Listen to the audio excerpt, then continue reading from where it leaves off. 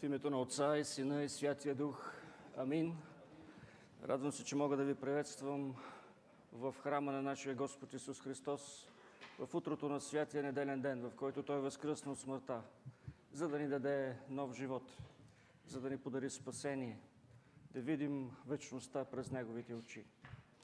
Ще ви помоля да се изправим пред нашия Цар, пред нашия Господар и пред нашия Бог и да чуем Неговите думи. Ръкопляскайте всички народи, викнете към Бога с глас на тържество, защото Господ Всевишният е страшен, велик цар на цялата земя. Покори народи под нас и племена под краката ни. Избра за нас наследството ни, славата на Яков, когото възлюби. Бог се въздигна сред възклицание, Господ сред глас на тръба. Пейте на Бога псалми, пейте псалми, пейте на нашия цар псалми, пейте псалми. Защото Бог е цар на цялата земя. Пейте псалми с разбиране. Бог царува над народите, Бог седи на своя свят престол. Благородните на народите се събраха с народа на Бога на Аврам, защото земните царе принадлежат на Бога. Той е превъзвишен. Амин. Да, Господи, Твоето величие е толкова голямо, че ние не можем да го осмислим, разберем, опознаем, достигнем. Благодарим Ти, че въпреки, че си толкова велик и свят, Ти се сниши до нас и ни даде спасение чрез Господ Исус Христос.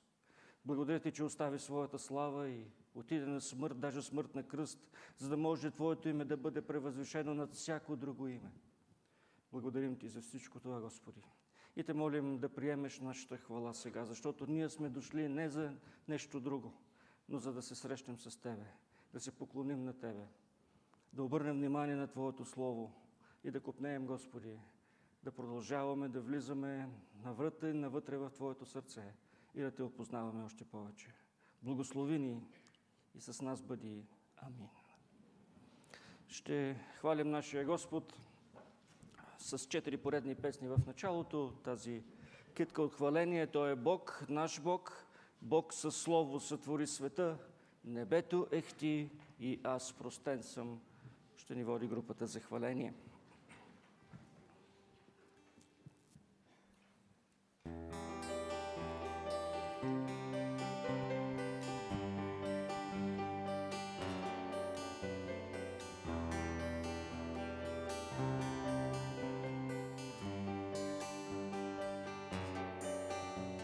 Превърна във вино вода, отвори очите на сляп, няма никой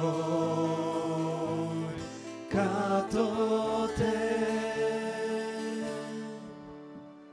В мрака изгря светлина, издигна ни Ти от кълта, няма никой като Те. Господ е силен, верен Спасител, над всяко име високо издигнат. Той изцелява, освобождава, Той е Бог, наш Бог.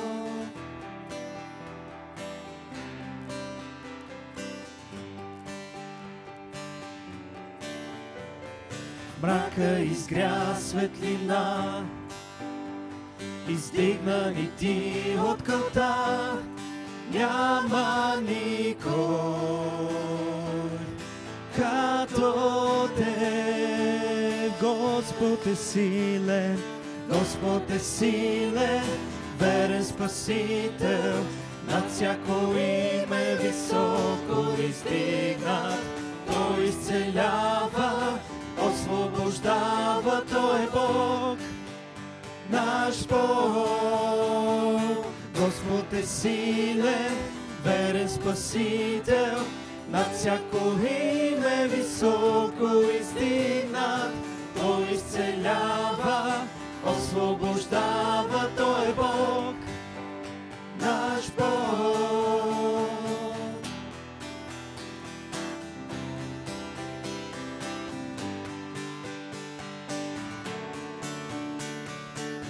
И ако Бог е с нас, кой може да е против?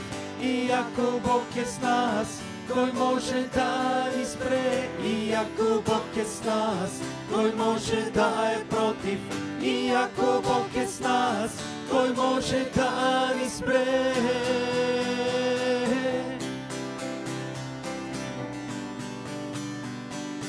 Кой може да ни спре?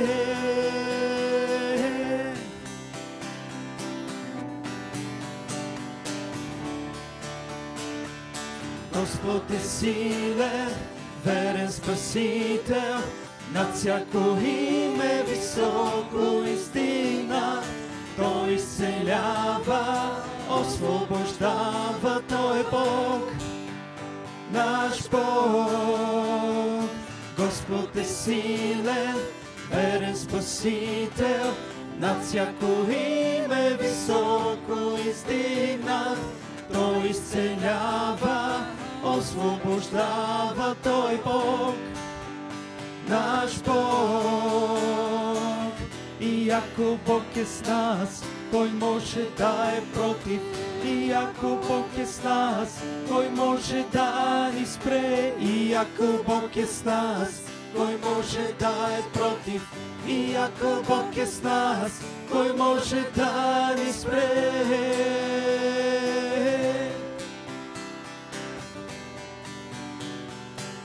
Кой може да ни спре?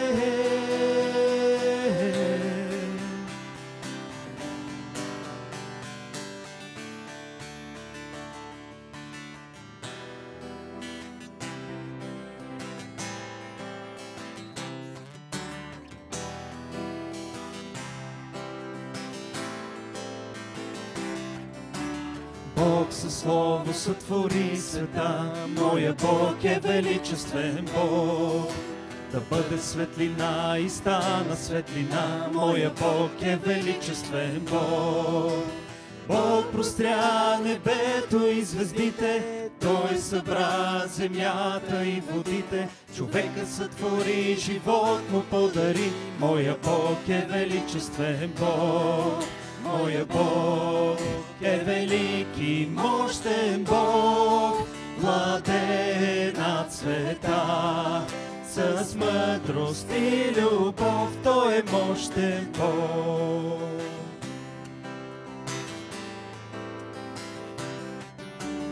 Бог е истинен и справедлив, моя Бог е величествен Бог. Бог е верен и е милостив, моя Бог е величествен Бог. Бог е всемогъщ и щедър в любовта, даде своя син в жертва за света. Който повярва, той ще се спаси, моя Бог е величествен Бог.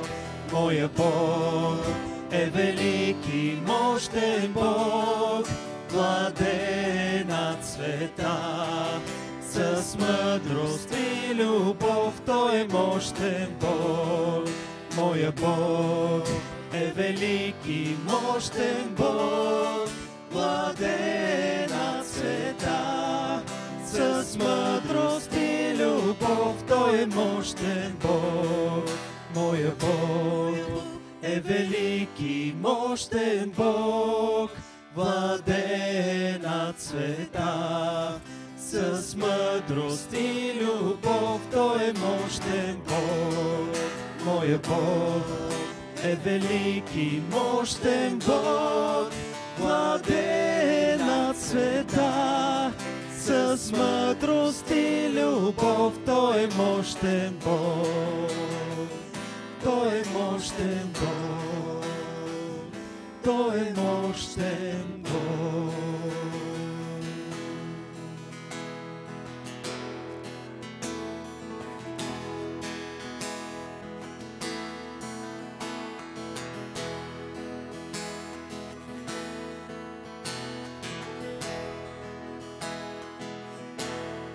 Небето ехти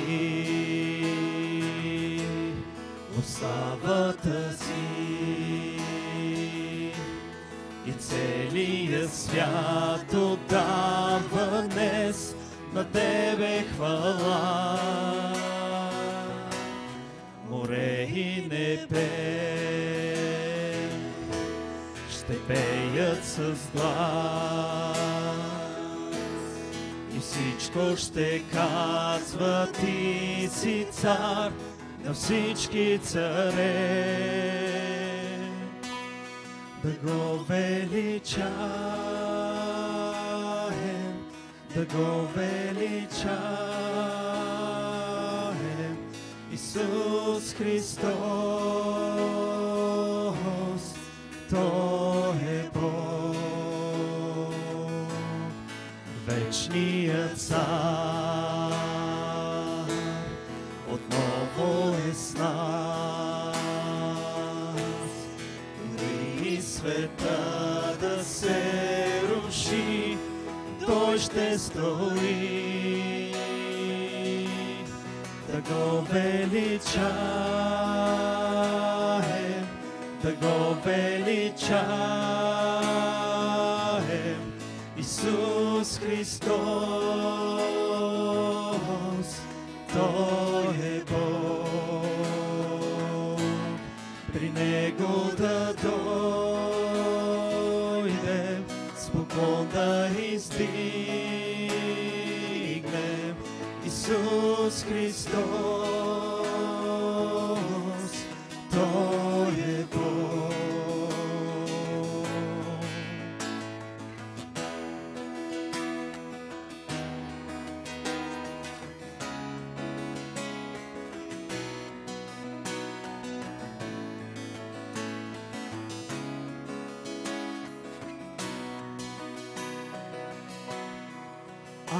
Алилуя, алилуя, цар достоен за хвала.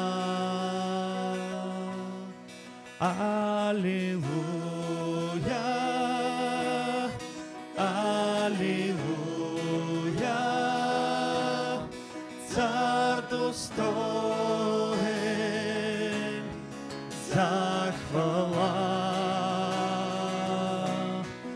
Алилуя,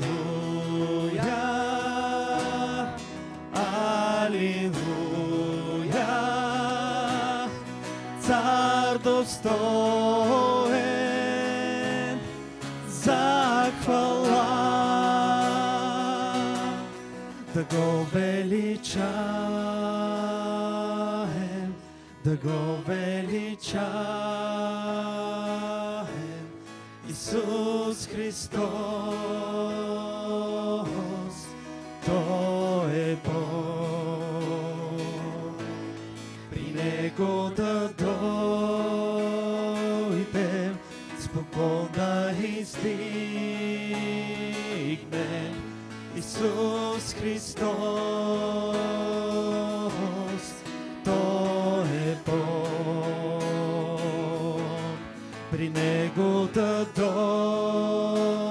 дойдем, спокон да издигнем, Исус Христос, Той е Бог. Исус Христос, Той е Бог. Боже, Ти наистина си нашия Бог и Ти благодарим за Твоята жертва. Благодарим Ти за Твоята жертва, която ни подари спасението, Боже. Благодаря Ти, че живя живот без грях, проля кръвта си на кръста за нас, умря, Боже, изкупи ни и възкръсна. Даде ни тази надежда, че един ден ще бъдем с Тебе, Господи, и ще се радваме на Твоето присъствие, Боже. Благодаря Ти за това, че си толкова добър за нас, към нас, Боже, за това, че ни възлюби с Твоята пречудна любов, за това, че си толкова милостив към нас и ние го виждаме всеки един ден от нашия живот. Бъди издигнат, Господи, и на тази служба, тази сутрин, на това събрание. Бъди издигнат и бъди центъра на нашето хваление, поклонение, на нашите молитви. Благодаря Ти, че ще можем да чуеме Твоето Слово, Господи, което което имаме и чрез което, Боже, разбираме все повече и повече за Тебе. Благодаря Ти за това, че снабдяваш всяка наша нужда, не ни оставяш, Боже. И за всичко това наистина молим и просим в Твоето единствено, достойно за всяка хвала име. Амин.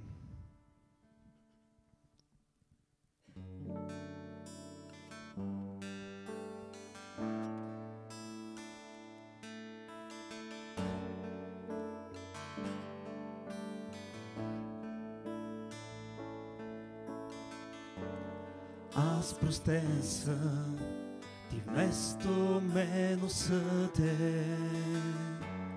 Аз приет съм, Ти отхвърлен бе. Сега съм жив и Твоя дух живее в мене, защото Ти умря и възкръсна за мен. Аз простен съм, Ти вместо мен осъден. Аз приет съм, Ти отхвърлен бе. Сега съм жив и Твоя дух живее в мене, защото Ти умря и възкръсна за мен. Каква любов, о колко чудно е, че моят цар умря за мен. Аз хваля Те и Ти благодаря за любовта Ти истинска, с всичко в мен покланям се. Аз простен съм, Ти вместо мен осъден. Аз приет съм, Ти отхвърлен бе. Сега съм жив и Твоя дух живее в мене, защото Ти умря и възкръсна за мен. Каква любов, колко чудно е, че моят цар умря за мен. Аз хваля Те и Ти благодаря за любовта Ти истинска, с всичко в мен покланям се.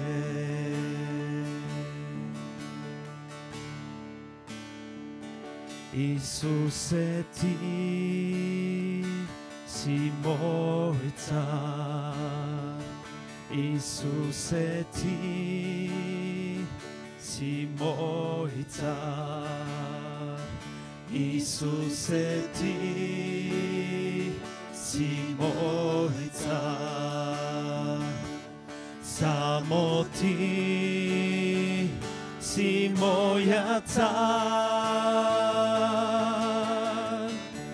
Каква любов, колко чудно е, че моят цар умря за мен. Аз хваля Те и Ти благодаря за любовта Ти истинска. Каква любов, колко чудно е, че моят цар умря за мен. Аз хваля Те и Ти благодаря за любовта Ти истинска, с всичко в мен. Покланям се с всичко в мен. Покланям се.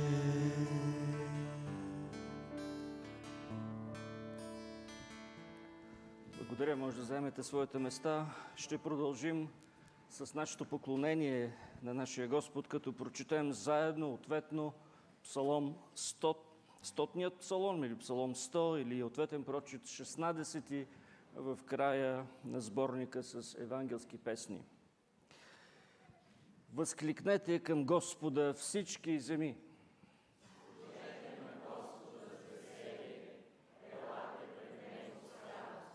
Познайте, че Господ е Бог. Той ни е направил и ние сме Негови. Негов народ сме и овце на пазбището Му.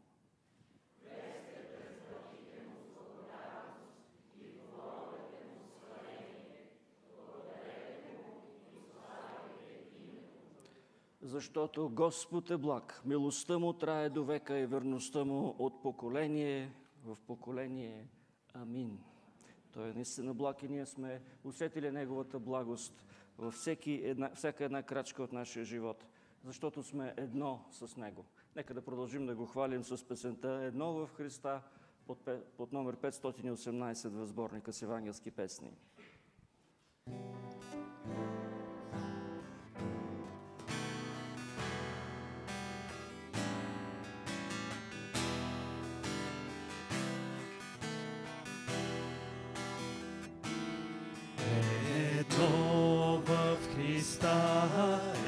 Едно в духа, ни желаем да бъдем едно в Господа.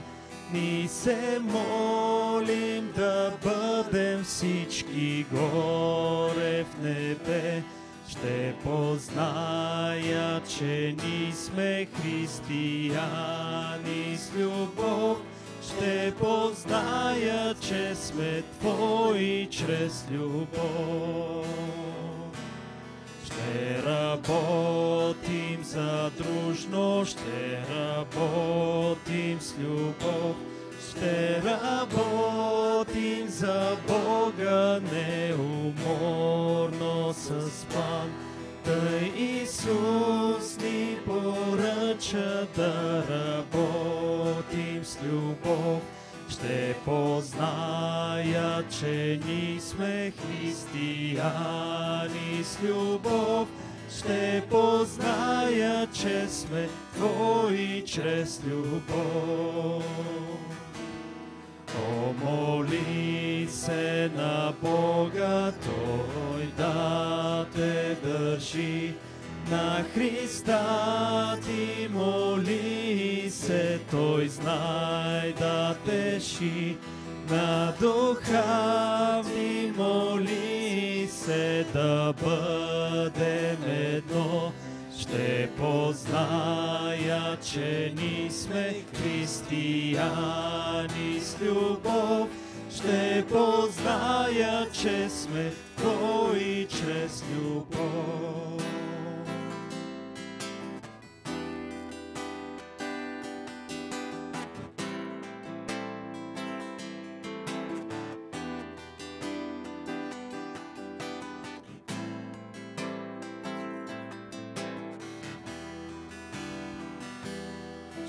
Позная, че ни сме християни с любов. Ще позная, че сме Твои чрез любов. Едно в Христа, едно в Духа, ни желаем да бъдем едно в Господа. Ни се молим да бъдем всички горе в небе. Ще позная, че ни сме християни с любов. Ще позная, че сме Твои чрез любов. Ще позная, че сме Твой чрез любов, чрез любов, чрез любов. В древността са се предупреждавали или други вярващите: пази се от хората с книгата. Защото вярващите хора обичаме не само Господ Исус Христос, както пеем, обичаме не само ближния, както пеем, но обичаме и Неговото Слово. Затова нека да се изправим, за да чуем думите на Божието Слово, така както е записано в книгата Естир. 5 глава, те са 14 стиха, ще я прочета цялата. Нека да обърнем внимание на думите на нашия Господ към нас. И на третия ден Естир се облече в царските си одежди и застана във вътрешния двор на царската къща, срещу царската къща. А царят седеше на царския си престол в царската къща срещу входа на къщата. И когато царят видя царица Естир да стои в двора, тя придоби благоволението му. И царят простря към Естир златния скиптър, който беше в ръката му. И Естир се приближи и докосна края на скиптъра. И царят ти каза: какво ти е, царица Естир? И какво е желанието ти? И до половината от царството ще ти се даде. А Естир каза: ако е угодно на царя, нека царят дойде днес с Аман на огощението, което съм му приготвила. И царят каза: повикайте бързо Аман, за да направим както каза Естир. И царят и Аман дойдоха на огощението, което Естир беше приготвила. И като пиеха вино на огощението, царят каза на Естир: каква е молбата ти? Ще ти се удовлетвори. И какво е желанието ти? И до половината от царството ще се изпълни.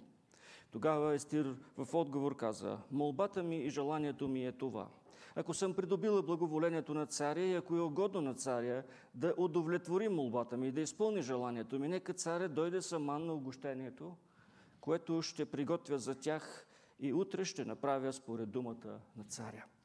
В този ден Аман излезе радостен и с весело сърце.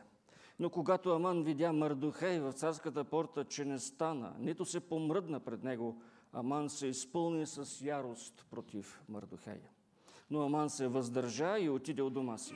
И прати да повикат приятелите му и жена му Зереса. И Аман и разказа за славата на богатството си и за многото си синове.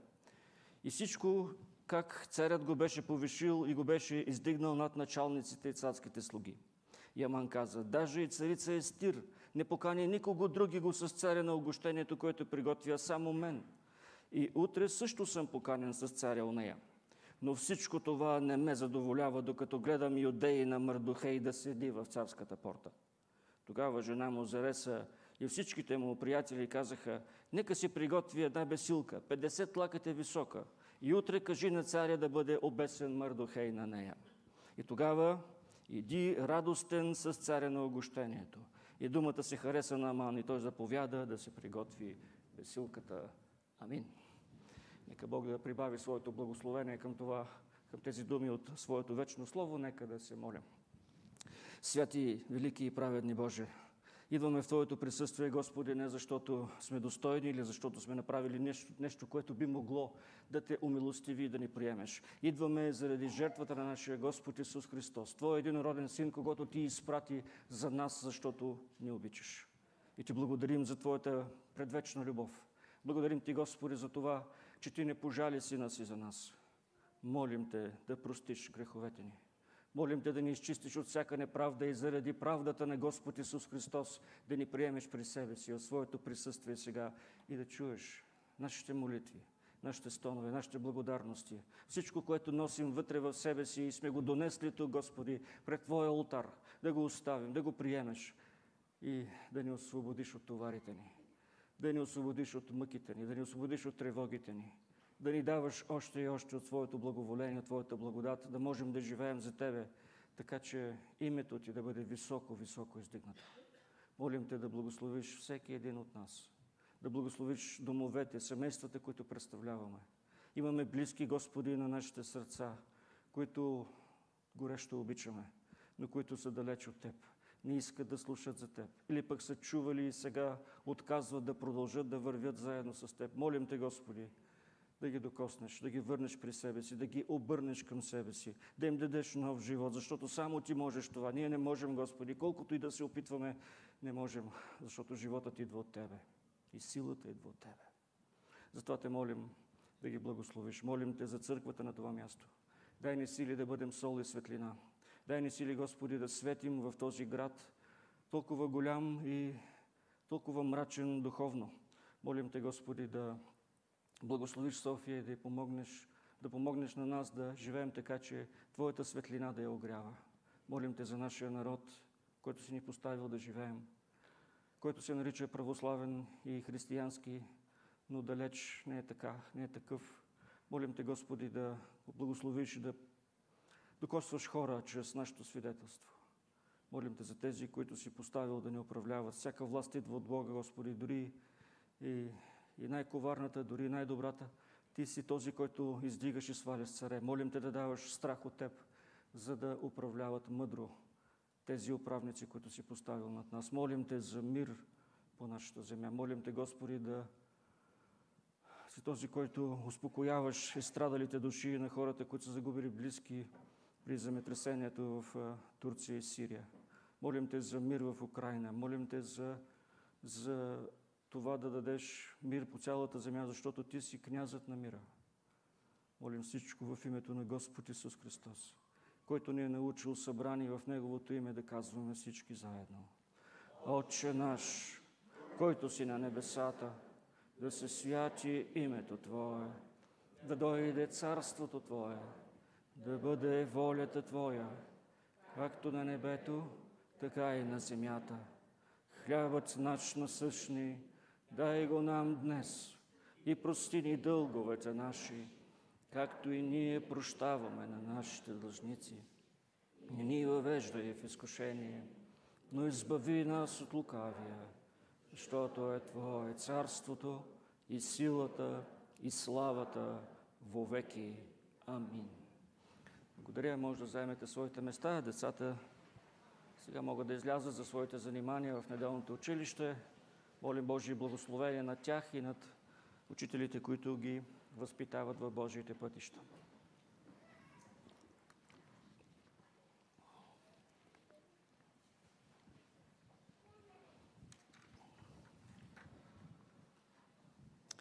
Уважаеми братя и сестри, мнозина вярват, че смъртта е нещо като сън без сънища.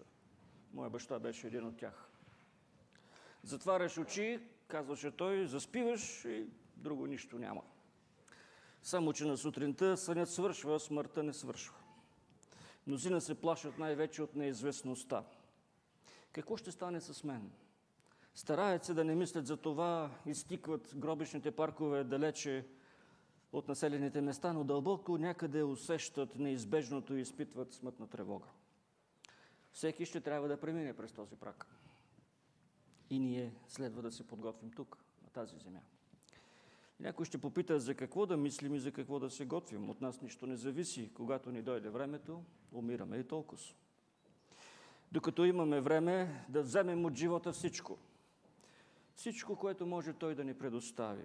Да ядем, да пием, да обичаме, да придобиваме власт, почести, да печелим пари, да не мислим за трудностите и за неприятностите. Разбира се, най-вече да не мислим за смъртта. Много хора така и правят, така и живеят. И все пак не сполетяват някои обезпокояващи мисли понякога. Ами ако това не е така? Ако смъртта не е краят? Ако след смъртта на тялото неочаквано се озова в съвършенно нови условия, като запазя способностите си да виждам, да чувам, да чувствам? И най-главното, ами ако нашето бъдеще в някаква степен зависи от това, как сме прекарали живота си и какви сме били преди да преминем този праг, тогава какво? Тогава как? Тогава защо? Днес бих искал да си помислим дали нашето поведение ще даде отражение на състоянието ни пред вечността. Дали нашето поведение има изобщо някаква стойност пред Бога. Библията в цялост и книгата Естир в частност ни предлага две алтернативи. Тази да изберем живота и другата да изберем смъртта. Тази да подходим отговорно и другата да пристъпим гордо и самозвано в живота, в който живеем. И днес ще ги видим, тези два избора в постъпките на Естир и на Аман. Не зная вие от кои читатели сте, но аз не съм много по описанията. Те някак ме напрягат и искам колкото се може по-бързо да стигна до пряката реч, за да проследя диалога между героите, да видя какво става в тази книга. В училище особено ме затрудняваше Война и мир на Толстой. Там има цели страници описания и докато ги прочетеш, забравяш за какво изобщо говори романа.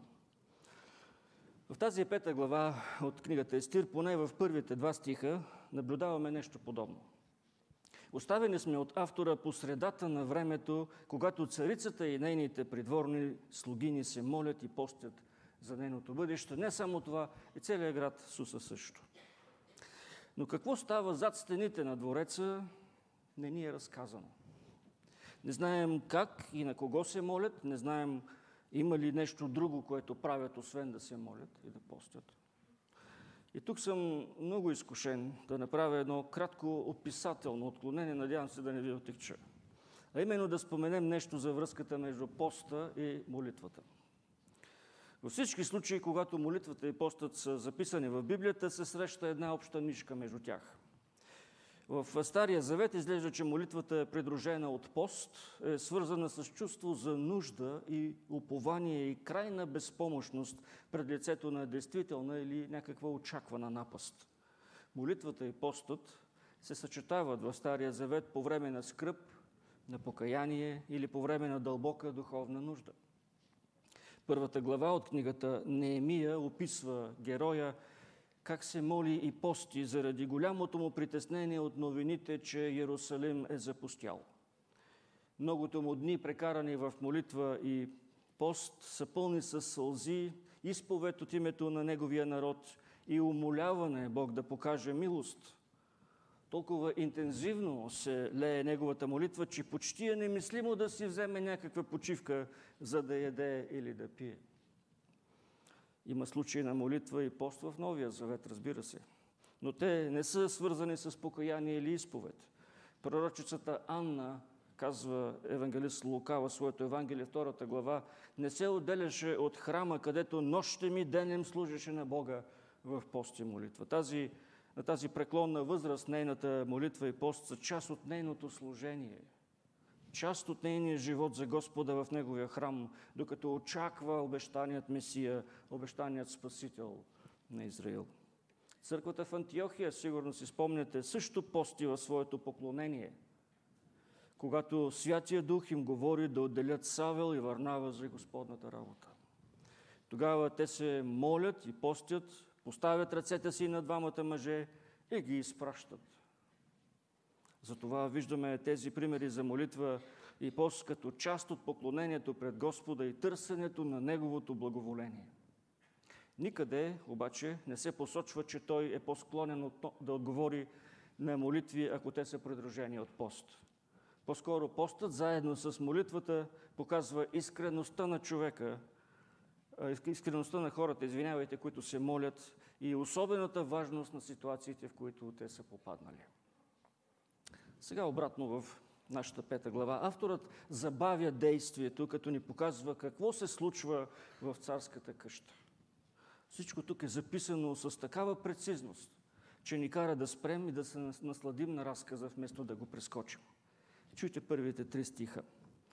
И на 3-я ден Естир се облече в царските си одежди и застана във вътрешния двор на царската къща срещу царската къща. Царят седеше на царския си престол в царската къща срещу входа на къщата.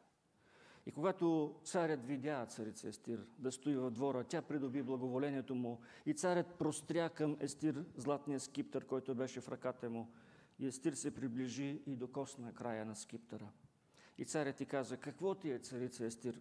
И какво е желанието ти? И до половината от царството ще ти се даде. Тук, в този пасаж, сме поканени да се запознаем с внимателно подготвена сцена, в която всяка подробност е изпипана за нас. Ако сме очаквали незабавно решение на напрежението, както в съвременните екшен филми от поста и молитвата в края на 4 глава, ще трябва малко да почакаме. Това, което получаваме в замяна, е един забавен каданс. Царица Естир избира царската дреха за своето изпитание. Тя се изправя, след това не се казва къде, във вътрешния двор, внимателно разположен пред покоите на царя. След това, като Естир е на мястото си, камерата преминава в тронната зала. Вътре седи царят и може да видим контраста между него и Естир. Той е на царския си трон, тя е молителката, той държи властта. Той е вътре в тронната зала, залата е срещу входа на двореца, тя е огромна и показва неизмерното богатство и власт, която има този монарх. Там Асуир посреща дипломати, придворни, глашатаи, бирници, всеки дошъл или да представи своето царство, или да докладва за данъците и за редът в империята. Целта на всичко е човекът, който влезе в тази огромна тронна зала, да се почувства малък, а царят на своя царски престол непобедим. Денят на владетеля, разбира се, не е от най-спокойните. Той се разправя с какви ли не хора, включително и такива, които може да са дошли да отнемат живота му в някакъв заговор. Затова непосредствено зад неговия престол стои висок и мускулест телохранител, който държи остра брадва. И ако не види скиптъра на царя да се сведе в посока на влезлия, е длъжен без предупреждение да го убие, тъй като царят не е пожелал да се срещне с него и вероятно, може би, е опасен за неговия живот. Така че както Асуир, така и охраната трябва да са винаги на щрек какво става около тях. Естир заема нейното място. Затили сме дъх в очакване на момента, в който във втори стих Асуир поглежда към нея и я вижда. Тя се е разположила в цялата си царска прелест и е застанала на прага на вратата точно срещу трона. Не забравяйте, че царя не я е канил повече от месец. Но тя стои там и чака, рискувайки всичко, за да го види. И когато той вижда Естир, очите му са пленени от нея. Но тя вижда и трона, и всички атрибути на властта, и вечерното слънце, което блести върху острото острие на брадвата, готова и чакаща. Какво ще се случи? Как ще реагира владетелят на целия свят сега? Помислете си малко за този сюблимен момент, обаче. Сякаш царица Естир се е родила и живяла целия си живот за този момент. Тук, в този момент, животът ти свършва.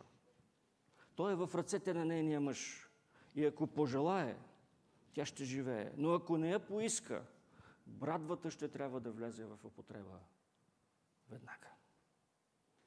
Това, че евреите са в робство, това, че семейството ѝ е отведено заедно с всички други знатни велможи от Иерусалим, това, че се е родила в еврейско семейство, това, че е останала кръгло сираче, това, че е била осиновена от Мардохей и е живяла в големия град, това, че се е харесвала на всеки го, не само на своите слугини и на царския евнух, но и на самия владетел. Всичко е съсредоточено от Божието провидение точно за този момент. Дали сега той ще пожелае не смърт, а живот? Кой е този, който държи живота в ръцете си? Дали това е царят на най-могъщата империя в света или най-могъщата държава днес в света? Дали това, което ни се случва, е плод на случайност или съдба? Дали Естир се тревожи за живота си до този момент? Какво ли вероятно си мисли тя? Наистина ли това е последният ден от съществуването ми? Не можеш ли да не бях избирана за царица с цялата тази отговорност, която сега тежи на моите крехки плещи? Защо не съм онова обикновено момиче, което бях? Защо трябва да е толкова сложно и толкова тежко? Защо животът не е прост? Сегашният наш живот изобилства с многочислени тревоги и грижи, но това не е тежкото.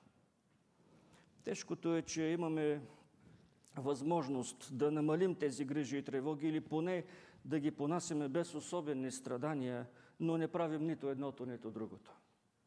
Всичкото време прекарваме в обезсърчение. Един скърби, че е беден, друг, че е болен, трети заради многото грижи и безпокойства вкъщи, четвърти да изучи децата си, пети поради това, че няма деца. И обърнете какъв Какъв излишък от безумие има в случая, защото почти всички скърбят за неща противоположни едно на друго. Но не би трябвало да скърбим за такива противоположни неща, защото ако бедността е зло и при това непоносимо, то оня, който живее в богатство, никога не би трябвало да скърби. Ако бездетството е зло, то ощастливеният с много деца би трябвало винаги да е весел.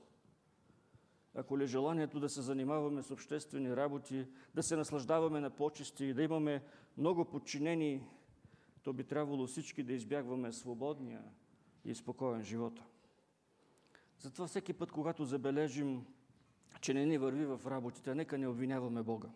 Нека не мислим, че светът се управлява от демони, че за нашите дела никой не промишлява, да не се противопоставяме на Божия промисъл и да не противопоставяме на Божия промисъл някаква фаталност или съдба.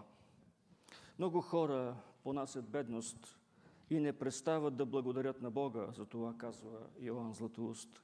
Мнозина пък живеят в бедност и разкош и не благодарят, а злословят Бога. Други, без да са претърпели нищо ужасно, обвиняват Божия промисъл. Немалко има такива, които прекарват целия си живот в затвор и понасят тамошните страдания с по-голямо благоразумие от онези, които живеят на свобода и в безопасност, твърди отецът на църквата. Ако не беше божественият промисъл и Мардохей не беше осиновил Естир, тя нямаше как да знае за заговорът на Аман и да бъде там, в предверието на двореца, очакваща съдбата си, която сега зависи от едно леко помръдване на царския жезъл. Смърт или живот. Всички молитви на Божия народ са били съсредоточени върху този момент също. Сега той настъпва и не може да се избяга от него. И когато царят видя царица Естир да стои в двора, тя придоби благоволението му и царят простря към Естир златния скиптър, който беше в ръката й. И Естир се приближи и докосна края на скиптъра. Живот, а не смърт. Милост, а не осъждане. Надеждата замества страха. Тя печели благоволение в очите му. Бог действа, склонявайки сърцето на царя и благославяйки своето дете на завета. Асуир протяга златния скиптър и тя живее. Ужасът, който сигурно е изпитвала само миг преди това, вече е изчезнал. Господ е чул виковете на своя народ. Те се молят и постят вече 3 дни и той е чул и отговорил. А какво се изиска от човека за всичко това? Как си обличаш дрехите? Как се пременяваш, гримираш и така нататък, за да те види царят? Как пристъпваш крачка след крачка, там където може да срещнеш смъртта, ама наистина? Как не припадаш от страх пред владетеля, който може и да не простре скиптъра си към тебе? Лекарството е да изчакаш Божията воля. Да се поместиш в Божията воля, да не трепнеш от Божията воля, да не избързваш преди той да направи първата крачка, да следваш начина на живот и порядките, като чакаш Бог да реши какво ще направи посред тях, защото познаваш Неговия характер, защото знаеш кой е Той, защото имаш лични взаимоотношения с Него. Какво имам предвид? Естир и нейните слугини са се молили и постили, но освен това са приготвили и угощение за царя и за омразния Аман. Царицата, приемайки благосклонността на съпруга си, по тогавашния обичай го кани на тържествен обяд, за да го предразположи, както подобава на монарх от неговия ранг. След това му предлага още една среща, на която най-внимателно да му разкаже и да му разкрие какво има предвид. Тя иска и Аман да е там, за да е сигурна, че ще изложи всичко и в неговото присъствие. По принцип, така се е постъпвало в древността. Такъв е бил протоколът. И царицата го е спазила. Молили са се, постили са и са решили да се покорят на реда, по който нещата протичат. С доверие. И разчитайки, че Бог ще се намеси и ще изяви своето решение. Без да напрягат ситуацията, без да избързват, без лекомислие, но с пълна сериозност, без излишна радост или излишна тъга, но със смирение и с кротост. И то най-вече кротост пред Бога, който даже не е споменат в текста. Така постъпва смирения човек. Така постъпва вярващия човек. Така постъпва Христовия човек. А гордият постъпва по този начин. И в този ден Аман излезе радостен и с весело сърце. Но когато Аман видя Мардохей в царската порта, че не стана, нито се помръдна пред него, Аман се изпълни с ярост против Мардохей. Но Аман се въздържа и отиде от дома си. И прати да повикат приятелите му и жена му Зереса, и Аман им разказа за славата на богатството си и за многото си синове. И всичко, как царят го беше повишил и го беше издигнал над началниците и царските слуги. И Аман каза: даже и царица Естир не покани никого другиго с царя на огощението, което приготвя само мен. И утре също съм поканен с царя у нея. Но всичко това не ме задоволява, докато гледам юдеи на Мардохей да седи в царската порта. Тогава жена му Зереса и всичките му приятели казаха: нека се приготви една бесилка, 50 лакъта висока, и утре кажи на царя да бъде обесен Мардохей на нея. И тогава иди радостен с царя на огощението, и думата се хареса на Аман, и той заповяда да се приготви бесилката. Аман се прибира у дома радостен и с весело сърце, което означава, че се е прекарал добре на партито. Може би е изпял няколко несвързани песни, докато се е клатушкал на връщане тази вечер, но когато завива затъгала, ето Мардохей. Седи в царската порта, не се страхува, дори не помръдва, изпълнен е с спокойствие. И в един миг пияното му добро настроение се изпарява. Казва ни се, че той е толкова ядосан, че трябва да се сдържа и в опит да се успокои, събира семейството си, приятелите си на почерпка, както се казва на български, на автор-партия. Стих 11 той се хвали с блясъка на богатството си, с броя на синовете си, с всички повишения, с които царя го е удостоил. Издигайки го до върха на държавната служба, като дори го включва в частните огощения на царското семейство. Но едно нещо, като оставим всичко това на страна, едно нещо го побърква направо, го лишава от удоволствието от всички тези благости. Стих 13. Всичко това не струва нищо за мен, докато виждам юдеина, и ние можем да чуем злобата в неговия глас. Юдеинът Мардохей да седи при царската порта, да не се помръдва, нищо да не прави, когато минавам, да не става, да не се поклони пред мене. И тогава се появява най-очарователният герой в книгата Естир. Зереса, прекрасната съпруга на Аман. Тя е загрижена за главоболието от стреса, което съпругът ти е развил, и предлага едно хубаво и спретнато обесване да облегчи положението. Забележете само размера на бесилката. Тя е висока около 23 метра. Допитах се до хора, които знаят за какво говорят, и ми казаха, че църковната камбанария е на същата височина. След като излезете след богослужението, може да погледнете към кръста, ще разберете колко висока е била бесилката, която Аман издига. А това значи, че Аман се нуждае от бесилка, която да отговаря на неговото его. Колкото по-голямо е то, толкова по-висока трябва да е бесилката. И можем да си представим, че тя се е виждала отдалече. Преди още да влезете в столицата Суза, преди да видите кулата с царския дворец, може да видите бесилката на Аман. Ако Естир е моделът на мъдростта, то Аман е идеалният образ на глупака. Думите му разкриват неговото безумие. В Притчи 13 глава се казва: всеки благоразумен човек действа съзнание, а безумният показва глупост. А гордостта му, извисяваща се като бесилката, може да го отведе само по един път. Също в книгата Притчи 16 глава: гордостта предхожда гибелта и високомерният дух предхожда падението. Бесилото е паметник на егото на Аман. И макар че той не може да го види, ние можем. Намекът на текста не е труден за улавяне. За кого всъщност е предназначена тази бесилка в този изпълнен с ирония разказ на внезапни обрати? Каква е съдбата на един глупак, чийто най-голям идол е самият Той. Бесилката, която Той е построил, за да задоволи жаждата си за кръв, е едно голямо предупреждение. Гордостта е страшен грях, който не се лекува с човешки усилия. Няма по-мерзък грях пред Бога от гордостта. Отците на църквата я наричат семе на сатаната. Гордостта представлява крайна самоувереност, отхвърляне на всичко, което не е мое. Източник на гнева, на жестокостта, на раздразнението, на злобата, отказ от Божията помощ. Но именно гордият има нужда от Бога, защото хората не могат да го спасят, дори и да искат, когато греха влезе в своя последен стадий и ражда смърт. Изобретателят на греха, падналият ангел на тъмнината, сам съгрешил с противение на Бога, с гордост. Сега се опитва целият човешки род да вкара в тази пагубна страст. Всеки грешник, който угажда на своите страсти, води война против Бога.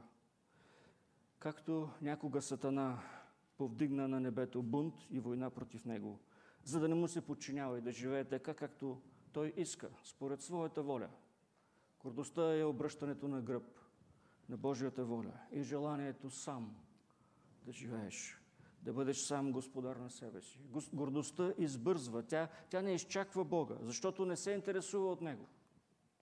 Може да твърди, че го обича, но с своята прибързаност показва, че обича главно себе си. Тя може да създаде около себе си ореол на смиреност и благородство, но не е трудно да се види, че е лашкана от поривите си и е неспокойна в своите действия. Тя не може да чака, не може да търпи, не се покорява на събитията около себе си. Иска всичко да е по нейната, както тя разбира живота. Не мисли как се чувства другия. Не се интересува от това дали наранява или не. Не иска да признае грешката си, но трупа върху първия грях и още и още. Не иска и да се извинява и да търси прошка, защото за себе си е винаги права. Познато, нали? Историята на Естир е сянка на този, който ще дойде и който прави много повече от нея. Естир печели благосклонност и е пощадена от несправедливото осъждане. Но Господ Исус Христос, който не е виновен, въпреки това стана обект на божествения грях и беше осъден. Естир живее, но Исус умира, за да можем ние да живеем. Естир просто рискува всичко и побеждава, но Спасителят всъщност дава всичко. И го прави не просто за нас от името на своя народ, както Естир. Исус дава всичко вместо нас, вместо своя народ. Той умря, праведният за неправедните, за да ни доведе при Бога. Това е добрата вест, добрата новина, която ние имаме днес. Без вяра в Господ Исус Христос ние сме виновни пред Бога и сме осъдени на справедлива смърт. Но Той умря, за да могат грешници като мене и тебе да живеят. Златният скиптър е подаден на Естир, когато тя действа от името на своя народ. Естир беше пощаден, а нашия Господ не беше пощаден. Той умря за нас на Голгота. Добрата вест днес е, че присъдата, която нашия грях е съпътствал, е изпълнена. Наказанието е удовлетворено за всеки и за всички, които се доверяват на Господ Исус Христос. Затова повярвайте в Господ Исус Христос и ще бъдете спасени. Защо да умреш, питат писанията. Той умря, за да живеете. А за онези, които наистина вярват в Христос, посланието към евреите ни приканва. Нека пристъпваме с дразновение към престола на благодата, за да получим милост и да намерим благодат, която да ни помага своевременно. Никога не трябва да се страхуваме да дойдем пред седящия на престола заради осъждане. Не. Сега можем да отидем при престола на благодата с увереност, смело, за да получим милост и да намерим благодат, която да ни помага своевременно. Живот, а не смърт. Какво ще изберем? На пръв поглед изглежда очевидно. Никой не би избрал смъртта, нали? Но дали е така? Искаме ли Бог да ръководи живота ни или си го стискаме и не щеме да му го дадем? Ама не е така в общия смисъл, а всеки ден в нашите крачки с Него, когато правим отделните избори в живота си. Ние ли сме напред или Той? Макар че има Спасител, който е умрял, за да живеем ние, има и вечна смърт, с която трябва да се сблъска всеки, който в своята глупост и гордост отхвърли предложението на Спасителя за милост. Или ние умираме, или Христос умира. Средно положение няма. Кое ще изберем ние днес? Бог да ни помогне да изберем Христос. Амин. Господи, благодарим Ти за Твоята безгранична обич, че простираш към нас милостта си, благодатта си, своя царски скиптър, като ни правиш част от Твоето семейство и ни правиш поданици на едно велико царство.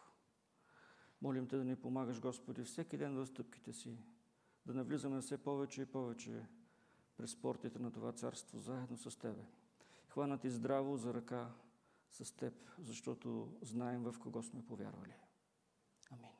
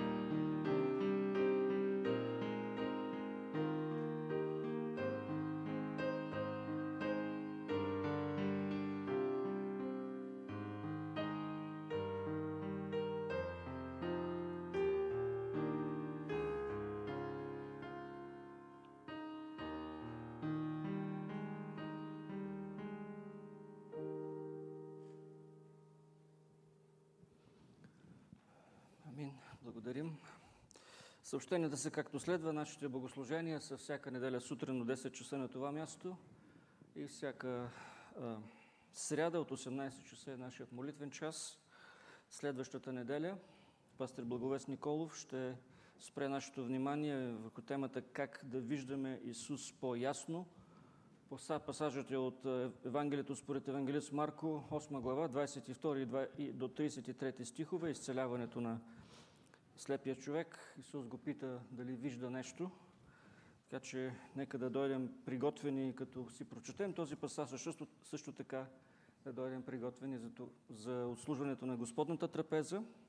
Ще отслужим причастие следващата неделя с Божията помощ. Тези от нас, които имаме неразрешени или неща неизповядани пред Господ Исус Христос, пред Бога, нека да го направим. Ако имаме неразрешени взаимоотношения с нашите близки, нека да ги разрешим и да дойдем с готовност да участваме и да споделим причастието. Библиотеката и книжарницата ще работят след богослужението. Духовният съвет ще има своето редовно заседание тази сряда, след молитвената служба. Нещо друго? Мисля, че няма. Ще завършим нашето богослужение, като Пеем на Бога песен 505 в сборника с евангелски песни. Вярвам в Бога Вседържител, се казва тя, по времето на която ще мине дискусът за Божието дело на това място. Вярвам в Бога Вседържител, в Твореца на света, в Неговия Син Спасител и в Духа на светостта.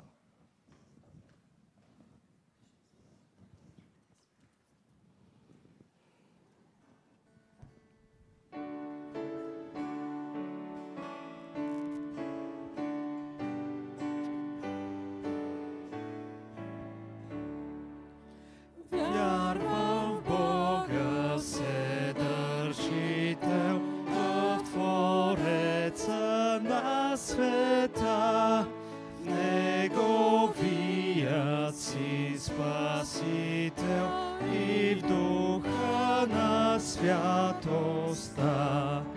На църковните канони и обредите служи, и на граждански закони ни вгасне прегреши. Но не стига Боже вяра, из дела ме надари. Обич братска ти ме смяра, в сърцето ми внедри. Ярост, гняв да не усещам вътре в моето сърце. Чужди слабости да срещам с усмивка на лице. Горд и мнителен да бъда, не допускай, Боже, ти с надменност да не съдя, да не пръскам клевети и на други да завиждам, като имат неуспех. Тайно да ги ненавиждам, пък приятел да съм с тях. И дела нечестни тайно да не върша никак аз. Все, що правя, да е знайно, да съм искрен всеки час.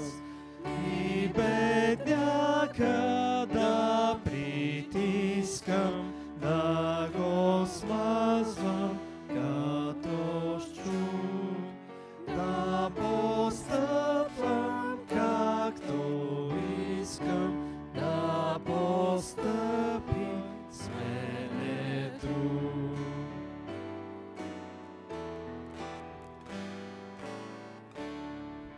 Дай ми, Боже, вяра жива, дух най-кротък, дух смирен, съвест чиста, незлоблива, мир небесен съвършен. Моето сърце желая, като бисер да блести. Много хора туй аз зная, трябва то да просвети. И когато царят видя царица Естир да стои в двора, тя придоби благоволението му и царят простря към Естир златния скиптър, който беше в ръката му. И Естир се приближи и докосна края на скиптъра. Амин. Нека сега благодата на нашия Господ Исус Христос, любовта на Бог Отец, общението, ръководството и присъствието на Святия Дух, един Бог в три лица, да бъде и да пребъде с всички нас, с домовете ни, с чадата ни, с църквата на това място и с Христовата църква по целия свят, сега и през цялата вечност. Амин. Иди живей за Исуса, иди с радост и любов, и всеки ден Той ще те води. Живей по примера Христов.